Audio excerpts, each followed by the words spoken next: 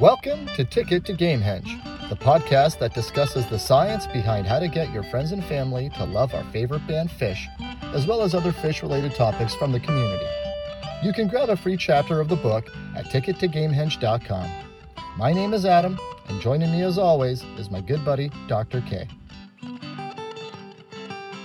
I love that. Every time, so not every time, welcome to Ticket to Gamehenge. We're off and running. The robots are talking to us again. I don't know. You know what? You know what's funny is you've heard this saying before. The robots are going to take over one day, right? You've heard people say that. Yeah. Stupid. People have that totally wrong because the robots have already won. You walk into any room, in any building, in anywhere, people are interacting with a robot, just like you and I are right now. We're interacting with one another, but let's be honest. We're talking to each other through a robot. Whoever's listening to this, grandma, grandpa, are listening to us through their robots. Yes, even the grandmas and grandpas nowadays have robots. We've actually had robots a long time, but people are just now finally starting to get it. Some people believe that Mike Gordon is a robot, but I don't. Cactus, yeah. What would you call a half plant, half robot? Because it's not android. A half plant, half robot. It's a. Are you ready for this? Yeah. It's a plantroid. It might be the worst joke I've ever come up with. Yeah, maybe not. Look at the surprise on my face when you said that. I'm really excited to watch The Cactus tonight, but we'll get into that in a little bit because you probably won't watch that until Thursday night. That's right. You just made my day. You forgot? That's amazing. I forgot. Or as my oldest daughter, who's still grappling with the English language, would say, "You forgot it?" I forgot it. He heard it. I bet he says that too. Yeah. He hurted me. Yeah. Where do they hear that shit?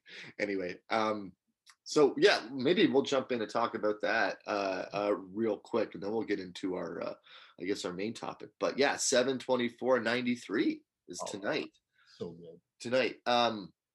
Quite a few things I'm excited for. Number one, I'm really truly going in blind. I don't know jack about this show, other than the venue. Pretty big for this era of Phish. Right. Yep. Right. One of the things I did just not too long ago was I took a look at that tour, the 93 summer tour, and its sort of trajectory. I just kind of breezed through re-listen, and I was looking at the ratings of all the shows. And in the first half of the tour, it's the strongest rated show, but the second half of that tour, as I progressed through 93, the ratings go up. Very interesting time for the band too. They really changed their sound from beginning to end of 93.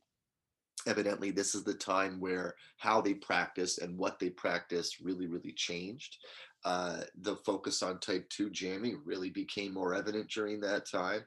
So I'm really excited for tonight to watch it. So I don't, and the show's not on Live Phish. I mean, I think the only previously released recordings of it are like re-listen taper shows. So yeah. Any thoughts? You just excited too? I'm just pumped, man. You totally made my day. I totally forgot.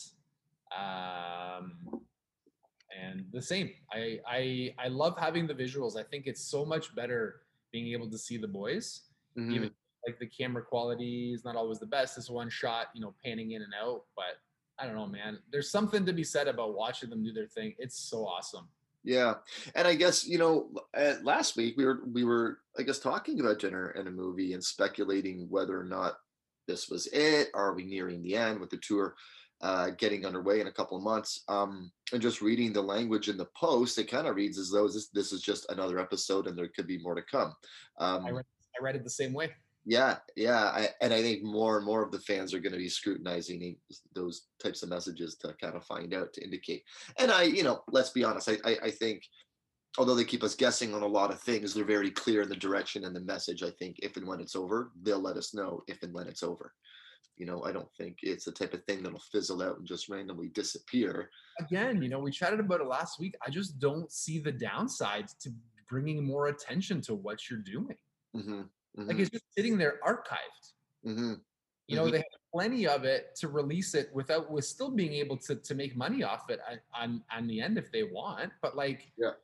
you know, my understanding of the music business is you make the most amount of money when you're on tour. So if this like helps people get to know the band and then want to go on tour and see the shows, like that's just a gateway, you know, it's a gateway Yep. marketing tool, right? I'm gonna make a bold prediction. Yeah, let's hear it. Bold prediction. One of the shows this summer will be offered up for free to everybody to stream online. Oh, for sure. I don't think That's not bold. That's just yeah, I don't think that's bold. Have they done that in the past? No, that just makes sense to me. Maybe they tie it into a charity type thing, right? So that there is more of a purpose behind it other than just, you know, hey, this is us. But yeah, we have to make sure that we plan some things out and get together for those. Well, we have the plan. The plan is we're couch touring. Right. But it would be nice to like actually get together in the same place a couple times. Right. I mean, you know, it's not hard. We're close. No, we're not that far. Well, 40 minutes is nothing. So. So yeah, so really excited for that tonight. I reckon I'll get through the whole thing. That's my goal. I've been off for a few days, so I've been getting up later and staying up later. So I think I can make it. And yeah, I would anticipate some really, really good VHS quality recording, but as long as the audio is good, you know.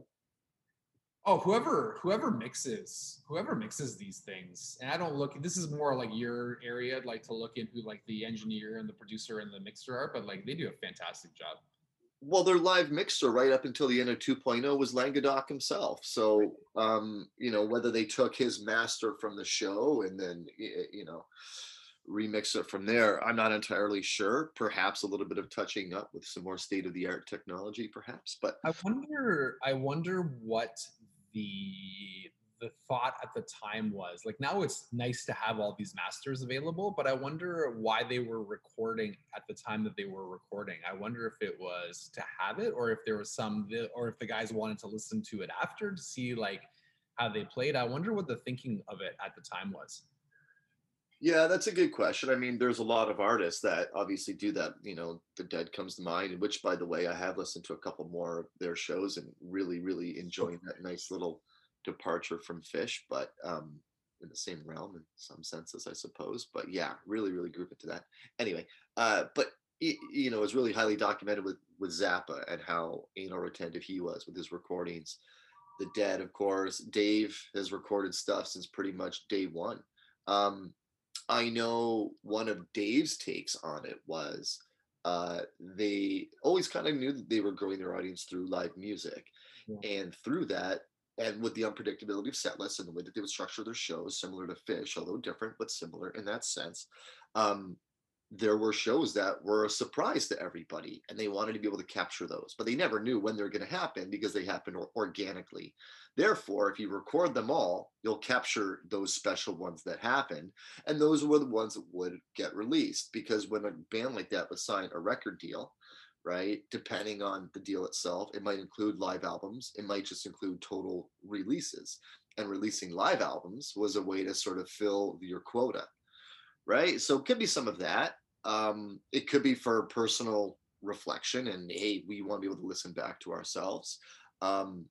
They're obviously aware that the fans were doing it and there was a hunger and an appetite for it, right? Because they're bringing all their own taping equipment to the shows, and that was what really helped them organically spread, similar to Dave and the Dead and countless other bands. So I'm sure it's all kind of mixed in with that.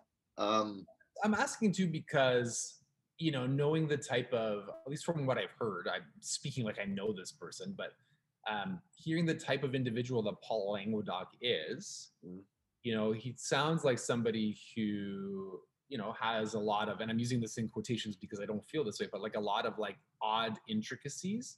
And it seems like he's the type of person who, if you would to put in charge of something like sound, he would throw all of his energy and effort at it to get it to the best possible quality, which would require recording and listening. Well, everything that I've read or heard about Paul Languedoc aligns with that. The level of detail and pride and precision he brought and brings to just about everything he does. That at least that I'm aware of. I mean, I don't know him, but you know, I remember listening in various podcasts talking about how he demanded, or not demanded, but made sure that the road crew and everything that they did was to the best of their ability. That he wanted the Phish crew to be known from venue to venue, because these guys have their main crew. Then they go to, say, you know, SPAC, and the SPAC crew jumps in and helps them set up all the rigs. They have to work together with these guys from place to place to place. And he wanted to make sure that they were the best road crew, the most efficient, the most, you know, on top of everything, that the quality of their shows and the sound was great and all of that stuff. And then look at the way he builds his guitars. I mean, you can see, we talked about it months ago, when, funny enough, we're going to get to hear it soon, the new 4.0 Koa Languedoc guitar that Trey has. So, you know, it's and part of me thinks too that a guy like that would be investing in his own development within that realm, know what type of equipment is available, and because of that, maybe have the ability and the foresight to kind of see where tech is going, or was going. If you think about, one of the things that I bring up with Phish, when people kind of, when I kind of inadvertently bring them up in conversation, maybe advertently, uh, one of the things that I kind of toss at them that always impresses them about Phish is that Phish was really the first to market streaming music platform. Yeah.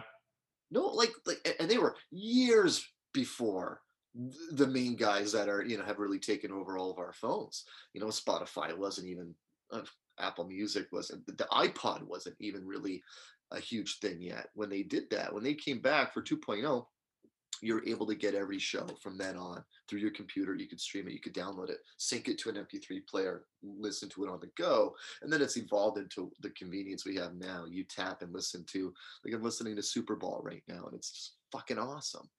You know, so It really is. It's maybe there was the foresight there that clearly our fans have an appetite for our live shows. So why wouldn't we keep all this? And you know, it's I'm just incredibly happy that it has happened the way that it's happened. You know, it's and I'm sure there's a ton of bands that look back and go, damn it, why weren't we doing that? Why didn't we understand that part of the music business better? I actually don't think that at all. Oh, really? I don't think there's, when you look at the amount of bands, you know, the formula has been pretty clear on how you get popular. You write a hit song, you get a big record contract, you know, and you get played on the radio. And essentially, we don't want to do the work. We just want to be the artists, you know. And then, I mean, there are lots of bands that are DIY, but like, you know, these guys have just done it to the next level. Mm-hmm.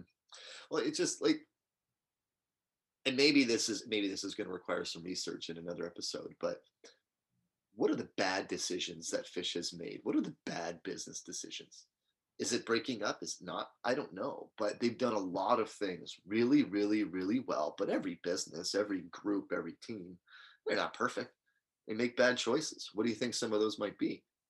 Well, I don't know. You'd have to define what a bad choice is. Okay. Well, right? yeah. Right, because I don't know, man. For me, because I'm in business, right? It's never a bad choice if you learn something. Mm-hmm. Mm-hmm. Right? Like, does it, like, do you measure by profit? Do you measure by, like, what's your standard of how you're going to measure, right? Because I mean, when it comes down to like making music and having fun, you know, it's kind of, you know, you got to be really clear on what you're trying to get out of all these things. And once you understand the metrics that you're trying to hit, then I mean, the decisions become a lot easier to make. I'm sure not every decision has been financially astute, or maybe that was one of those ones where they're like, well, we just feel like it should be this way. And then long term, it ends up being like a really smart decision. Yeah. But like getting started in music, like learning how to play a song like a million different ways, and spending the hours learning how to improvise, like, I think we forget, you know, how different and how unique that was. Like when you first hear that, and when you first hear this band play, you're just like, what the fuck is this? Yeah. You know, and it's led to, you know, much like the Dead, because I mean, Phish was not the first band that started playing original shows, but like it's led to the same type of thing. Mm-hmm. You know, it's funny. Just a quick little sidebar. we've talked many, many times about how Fish has trained us to listen to music differently, right?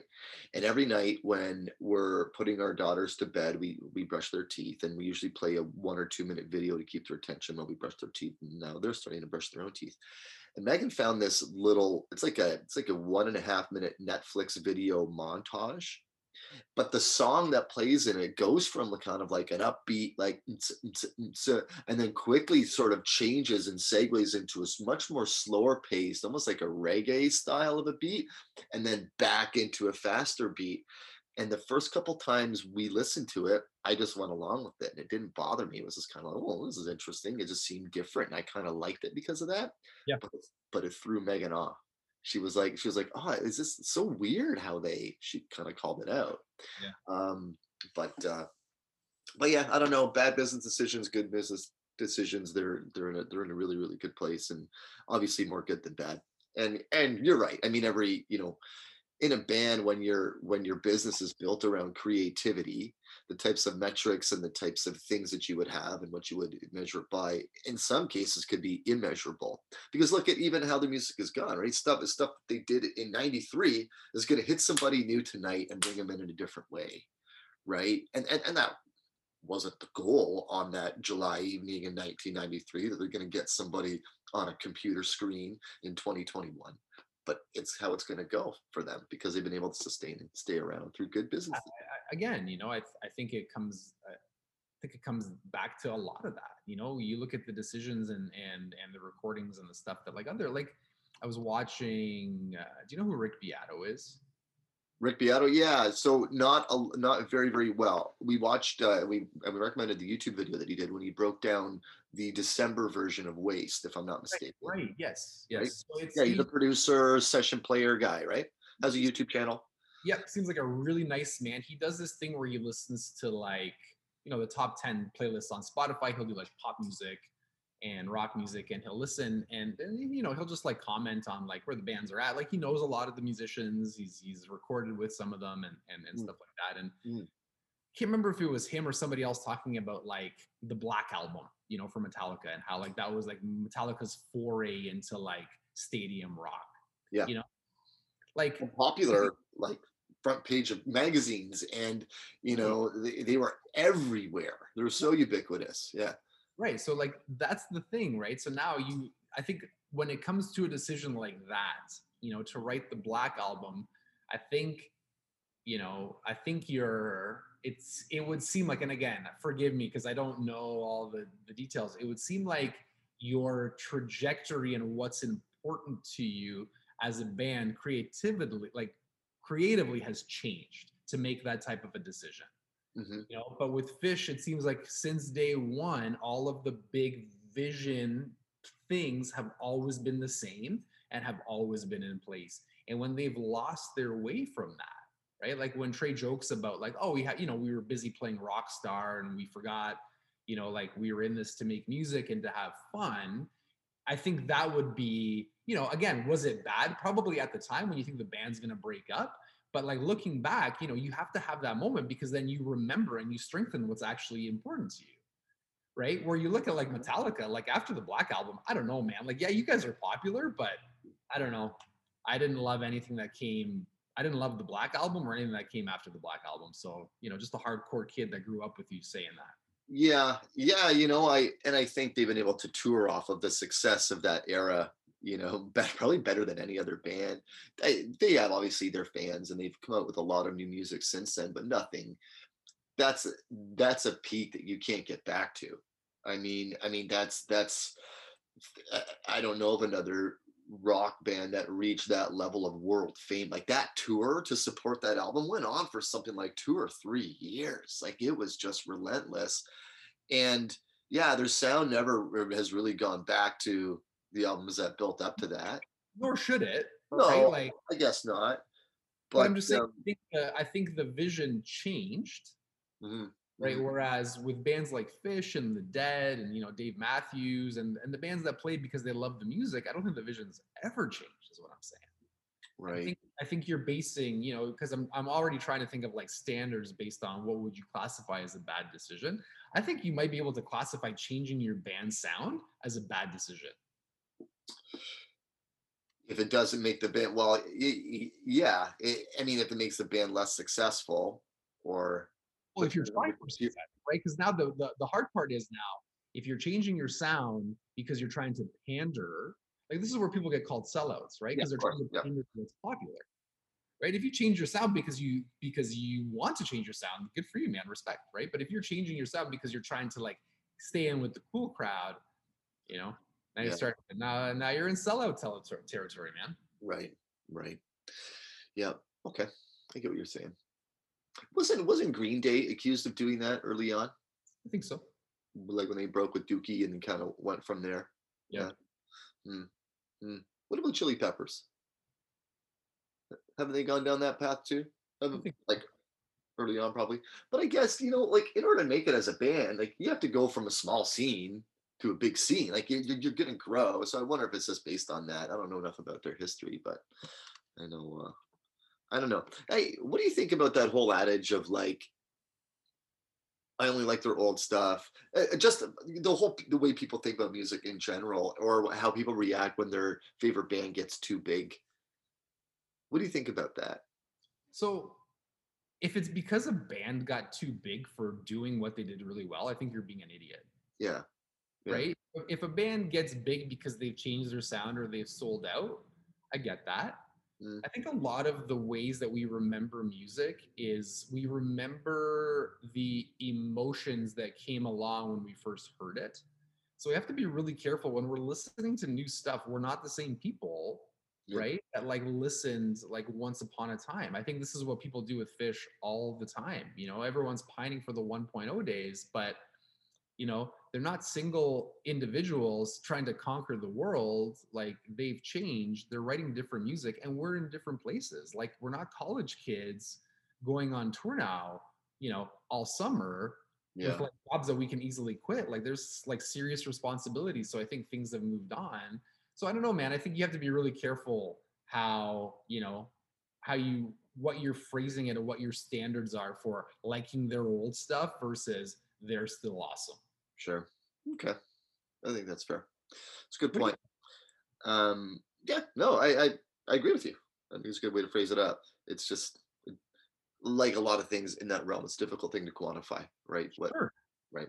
So, um, something that's a little bit easier, maybe not easier to quantify, but something we're exploring is BTS, the show before the show. So we all very are well aware of 11/17/97, aka Live Fish 11, very popular release. But it was recommended by Dr. K for me to listen to 11/16/97, night one of McNichols Arena in Denver back in 97. And you wanted to speak specifically about the second set. The second set, a 5-song set, dirty. It's really, really good. I really enjoyed it. And just to quickly kind of come back to last week, I briefly brought up that I made a playlist of the originals of a lot of Fish's popular cover songs that they play. And Timber, aka Jerry the Mule, the original version is it's very, very different from Fish. And for those of you that I'm sure you all know it, but it's just a really good example of the musicianship that this band can bring to a song and really, it kind of make it their own, but still really stay really true to the original. It's evident it's the same song, but it's evident it's Fish doing it. So, really great version of Timber. Love that. That's a song that's been growing on me a lot in the time I've been really, back on the train in the past couple of years. So here's my bold statement. I think that timber is one of the most important timbers that Fish has ever played in their whole career. And here's why. I'm listening to the Fish Takes Over America tour, which gets kicked off on my birthday, November the 13th, 97. And the first shows are good. The first shows are good. I listened to the first set of that show that I recommended, and it was good. And then they played Timber, and I'm like, this is kind of a lifeless Timber. I'm like, I'm not impressed. I wasn't impressed. And then they dropped by the way, I have a question. Don't let me forget to come back and ask you this question. Okay. They dropped Timber, and then they transition into a Frankie Says Teeth. Yeah. And then they drop into Simple. And not only is the rest of the fucking goddamn show power, but the rest of the tour explodes from there. Because the next night you have the famous one, and then the night after, and then the night after, I'm like, this, I want to stab a knife into my eyeball. It's ridiculous. And it all started, that's the moment that it started. Yeah. Okay. What's your question? Okay, great. My question is, this is a little bit off topic, but when does a tease become more of a tease and they played the song? I think it's a good question. And I think I have an answer. Oh, enlighten me. Well, okay. I'm already backtracking on my criteria. What I was just about to say was when more than one of the band members jumps in and plays it along. But that's not true, because they'll stay within the framework of a song, tease the riff for 4 bars, 8 bars, and then back into it. So because I would have, at that show specifically, I would have said, like, when I looked, because I didn't look at the playlist till after, it says Timber and then it says Simple. I'm like, no, it should say Timber, Frankie Says, and then Simple. I think this is one of those arguable debates. It's something that I've been kind of thinking about in the background and bring up for a while that I haven't. And not that it's a big deal, because really, what are we really arguing about? But one of the things a lot of fans take a lot of pride in their favorite versions of songs is the length, right? It's a classic compensation thing, quality versus quantity.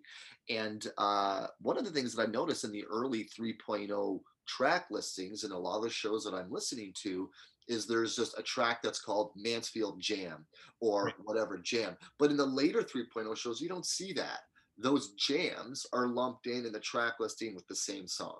Yeah. So I think, to answer your question, I think part of it comes down to who is the person who's writing that and putting that down. That could ultimately come down to the original person whose taper version we all listen to through that app or God or whatever, and the notes that they put in there. If they decided to write Frankie Says, I'll betcha it would just be in the track listing. Now, it could be a David Steinberg thing. I don't know. You know who David Steinberg is? Data? Yeah. I don't know. He's sort of the sort of guy that people would defer to on stuff like that. But really, that's what kind of makes Phish fun to talk about, is this sort of stuff, right? It's so nerdy. It's so, but hey, that's cool. Either way, going back to it, that is like the moment. And then after that, it's like no looking back, man. The rocket ship has taken off. We are taking over America. Okay, so to back it up a couple steps, you texted me yesterday and previewed this part of this topic you wanted to talk about, and you didn't tell me why it was so important. But I hadn't listened to it yet, so I went into it knowing that you were thinking that. So then, of course, I'm listening to it going, what is it? Like, what is it that's in this? What is so good about it? And when I heard the transition, I figured, okay, that was part of it. And I just happened to find the perfect meme to send you, too. It just was, I love that one. I love that one, too. Yeah, just like the slow, delayed reaction. What is happening here? And then what? And anyway, but when I was listening to the Timber Jam, I was going, okay, what is it about this? And one of the things that I thought of was, around that time, Trey was doing a lot of that, and I don't know what to call it, that sound, that loops? Yeah, and that sort of fed through a lot of that set. And I wondered if that had anything to do with it or what. But so maybe you're encouraging me to go back and listen to that tour. I listened to a lot of the shows from that tour, but not all of them, not in a row like that. Here's a question. If you're going through that tour, not all the shows are on the app. Are you listening to all of them on taper versions, or are you going to the better version when you get to that in order on the app? I'm listening to every show, whether it's not the best quality, doesn't matter. I need to hear like the actual show now. Okay, but so 11/17/97 is on. Yeah, I listen to the app. I listen to the Phish app. Okay, you're not going to listen to the taper version of it. No. And what if you get a different? Well, tough to say. I guess it's the same music, but I've listened to 11/17 so much in my life. It's probably one of the shows that I've listened to the most because it was available for us, right? And it was one of the first shows. Like, that show was crazy, man. That's an all-time ghost. And I think the first set is so good. I think the first set is so good that the second set is amazing. The Denver Jam is awesome, and You Enjoy Myself is so awesome. It's underrated. Like, the second set just kind of goes unnoticed. Mm. So good. Something in the air in Colorado, right? Those guys have a special place in their heart for it. So I don't know what happened, man, but it was almost like they made that decision when Simple started, and then they were like, "Fuck it, now's the time. Like, we're good. We're good." mm. You know? Well, I think, there was even a comment about this morning that I was reading on Reddit about just sort of predictions for the tour and hopes and that sort of thing. And there's a lot of those right now. I bet. Everybody's still very excited and or pissed off they didn't get tickets and go into Plan B, and it's all part of the game, I guess. But um, damn it, I just lost my train of thought. What was I about to talk about? You're talking about people posting about the hopes for the tour. Yeah, and just about how the typical evolution of a tour is the first few shows is kind of get the like get the rust out and get grooving, and by show 4, 5, 6, you really get into it. And let's be honest, the fall tour, like I'm so excited for that. That's gonna be fire, dude. They're doing 13 shows over 16 days. I That's know. what they did for Baker's Dozen. I know.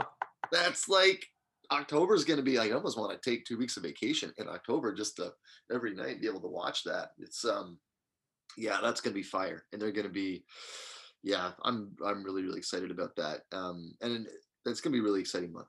A lot of hype for the Halloween shows.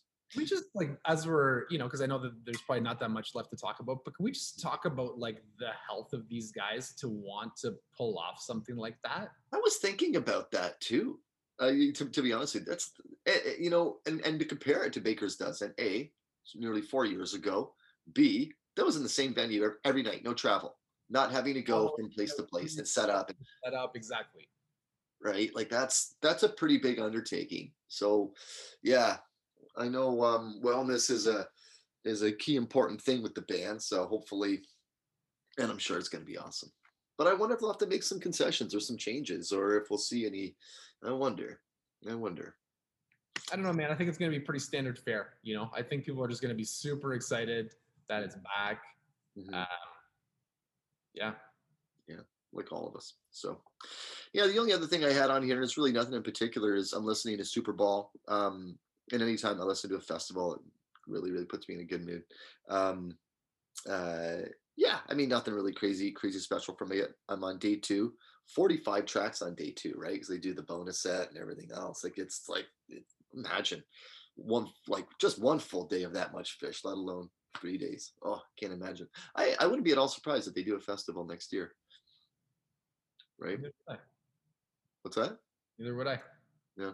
What was the last one they did? 28. Well, they had that one. What Was was it called? scheduled and canceled. Was 2018. Yeah, I think it was 20 Magna Ball, right? 2015. I think so. Because they didn't. Baker's Dozen sort of compensated a little bit in terms of the amount of music, but like not really a dedicated go to the middle of nowhere and set up a circus.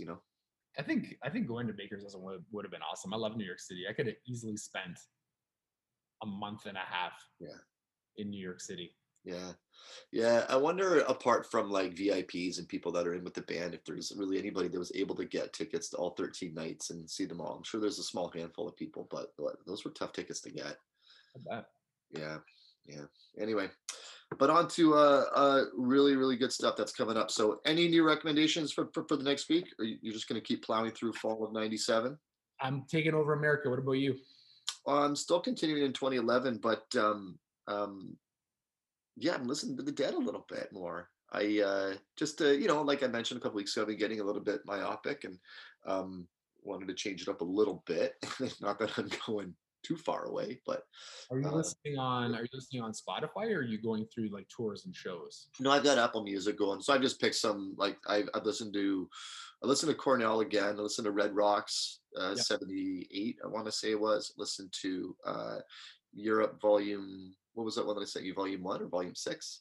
Not Volume 1. Volume 1 was the official release. Yeah. Tapes that they had that they never put out. Yeah. But now that like you have Spotify, you can put out new music constantly, right? Yeah.